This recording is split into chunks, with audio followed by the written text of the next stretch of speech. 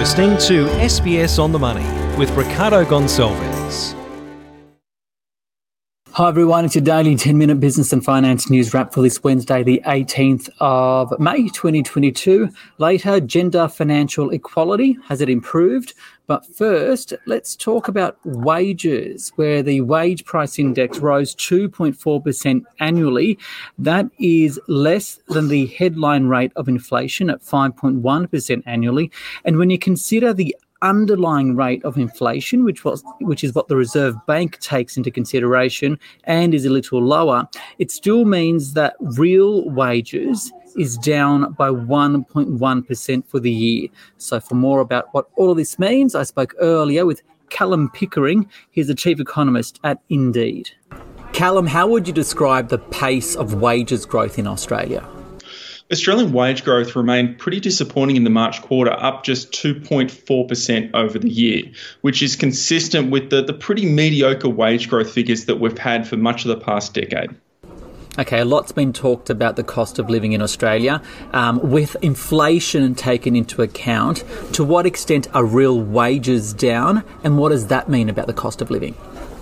Adjusted for inflation, Australian wages fell 2.6% over the past year. That's the biggest decline since the introduction of the GST back in 2000. So Australian wages have gone backwards at their fastest pace in a very long time. That's putting a lot of pressure on Australian household budgets and, cost of living pressures, particularly for lower income households. We're hearing a lot of anecdotal evidence, right, or stories about some people getting huge pay rises or bonuses or incentives amid a tight labour market. Even the RBA, its business liaison, has noticed it. How is this being reflected in the numbers? In the March quarter, wages increased in just 15% of Australian jobs. And amongst those jobs, the increase was around 3.4%, which compares pretty favourably to the 2.4% increase in wages nationwide. What that means is that there are some jobs that are getting some pretty big wage gains right now. And those workers who do change jobs, change industries, can possibly be getting those very big wage gains as well. So, Callum, with wages growing slower than expected, right, but some people getting bigger pay rises within certain industries, does it reduce the need for the Reserve Bank to lift interest rates aggressively? There's still a strong argument for the RBA to lift rates aggressively. And the main reason for that is because the RBA expects wage growth to continue to increase. While the figures were a little bit disappointing in the March quarter, they still anticipate that wage pressures will begin to build over the next 6 to 12 months. And they expect inflation to continue to increase as well over the course of this year. So expect the RBA to hike pretty aggressively. Callum Pickering there, the Chief Economist at Indeed. So what about the wage gap between males and females? Well, that remains stable, but according to Finance's Women's Index, but that gap means it'll take 22 years to close in. For more, I spoke earlier with Finance's Women Index author, Bianca Hartje-Hazelman. Bianca, how would you describe the progress to gender financial equality? I'd describe progress to gender financial equality as something that's definitely improving, and we've seen it improve through the pandemic, but we're actually at a point in time where as the economy picks up, we're actually seeing some backward momentum. So I hope that's not confusing. Long term, the trend is we're seeing gender equality progress, which is great.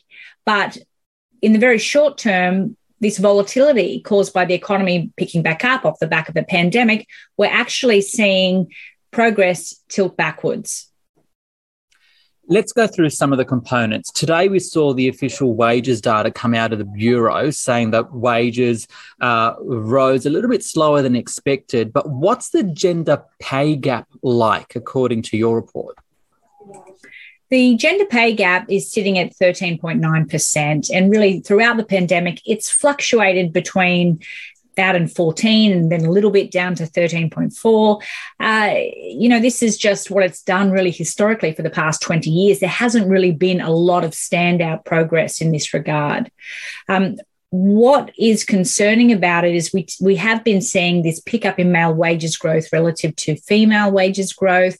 Most recently, we saw that actually flip the other way and female wages growth improved. So that's what led to this narrowing of the gender gap in average full-time weekly earnings. So your report shows that it'll take around 22 years for there to be equality in the gender pay gap. But where have you seen the biggest improvement? The biggest improvement in the gender pay gap, well, it's an interesting one to look at when you look at sectors. I'm seeing a lot of progress in terms of male-dominated sectors. Mining, financial services is doing a lot that it can, notwithstanding that there are so many more men in those higher earning positions, which really affect that gender pay gap. And, you know, it goes without saying that financial services is still one of the worst performers, but the effort that's happening and the changes to improve it are looking consistent, which is a good thing. The public service, public sector, we do see the gender pay gap there being less than the national average. This is a good thing. And I suppose leading into an election, you do want to see that government departments are taking gender pay disparities very seriously. So that actually gives me a lot of comfort when I see the difference between the public and private sector. When we look at the public and private sector, though, that gap that has continued for many years, which has seen the gender pay gap so much higher in the private sector, is actually starting to narrow. So there are signs that the business case for improving gender diversity and the gender pay gap are starting to take effect at the same time. On a positive note, though, the superannuation gender gap has improved. Can you tell us about that? So in superannuation, this has been the area of most improvement for me. We have seen the timeframe to equality fall to 19 years from about 28. Now, that's been because we've seen the median lifetime balance of men and women. The gap there has actually narrowed. So don't get too excited, though, because the average or the median balance for women is sitting at about 50,000, and for men it's at 67,000. Now that's lifetime. So that's kind of finessing all those highs and very low points at the other end to give you that median number. Now that's still well short of what's required to live comfortably in retirement, around $500,000. So there's a lot of work to do there, but nonetheless, it is progressive that gender gap is closing. It's sitting at around 25%. That means that women have about 25% of work to do to make up. Or on the flip side, we need as a country to do a hell of a lot more to help women bridge that gap. And that's through things like paid parental leave on super. That's considering tax deductions potentially on your personal superannuation contributions. That's an idea I'd like to throw out there. But there's also other strategies that can be maximised. And certainly the closing of that gap makes me feel that we are seeing progress around strategies being taken up, greater financial literacy among women. But also something really interesting happened. We have seen men account for disproportionately a higher number of those early access COVID hardship withdrawals. And I think that has played a role also in closing that gender gap in superannuation. And overall, how do we improve this path to gender financial equality?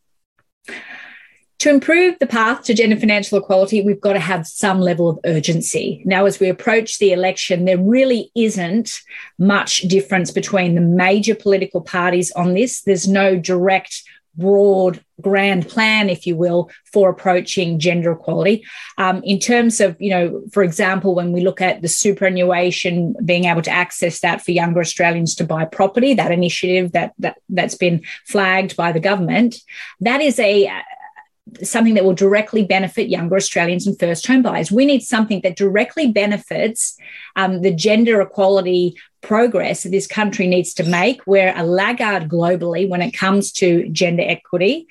So we really have a lot to do. So having a sense of urgency is critical. Challenging stereotypes in the home and at work, the way we see ourselves, the way we role model to our children, that affects education, and that affects the educational outcomes of us later in life. And that also affects what happens around parenting and who takes what in terms of care. Parenting is a family responsibility, and a shift there in our thinking, coupled with some greater workplace flexibility, would certainly help. Bianca Harchi-Hazelman there from Financy. Finally, now to the Australian share market, which had a good day. The 200 up by 1%, 7,182. For more, I spoke earlier with Adam Dawes from Shaw and Partners. Adam, the market's up today, but the miners have really outperformed. Why? Yeah, there's a couple of things, the reason why, but there's a very, very large conference going on in Miami for the next 2 days, and that's the Bank of America Global Metals Mining and Steel Conference. And that's where the top 100 mining companies get together and they all start to talk about projects now and what's happening in the future. And that's why we're seeing our mining stocks, which is a very heavy resource-laden market, moving higher today. All right, though, what extent are investors still worried about the likes of China, the geopolitical tensions in Europe and rising interest rates, though? Yeah, there's lots to unpack there, but certainly I think investors are concerned about the Chinese markets going forward, and it's really about the possible slowdown with what's going on with these extended lockdowns that potentially are happening within China. But also businesses are concerned because that's going to hurt their supply chains. And there's certainly supply chain issues has been one of those big things that have been going forward as well. I think interest rates are a concern for a lot of investors, and especially for the Fed, but the RBA. But the concern will be if they raise interest rates a lot higher or a lot quicker than what first thought or what the Fed has been talking to the market about. But even with that wage growth number at 2.5% today, it doesn't really sort of show a lot of concern and no alarm bells just yet for potential higher rates of interest or faster rates of interest going forward. So putting all of that together in this environment, where do you see the opportunities? Yeah, I think the market's in a two-speed market, or undecided the market at the moment. We've seen a huge sell-off in tech. We've got the Nasdaq down over 20%. We've got certain stocks out there that are down 40% plus. So growth has definitely been hit. And I think that's where there's opportunities, and certainly in that tech space. But why the market's a little bit in two camps is that the value stocks have really started to shine. The value stocks have really done quite well. And so it's really hard to chase some of those value stocks because they're becoming not so valuable anymore, or not, they're becoming more expensive. So the market's really looking at that. So I think at the moment, the space is definitely the tech. There's opportunities there, but certainly some of those value stocks as well will find or give us some good growth going forward also. Adam Dawes there from Shaw and Partners. This SBS On The Money podcast is provided for informational purposes only. The content on this podcast should not be understood as constituting advice or a recommendation. It is not personal advice and does not consider your personal circumstances or objectives. You should contact a licensed professional before making any financial decision.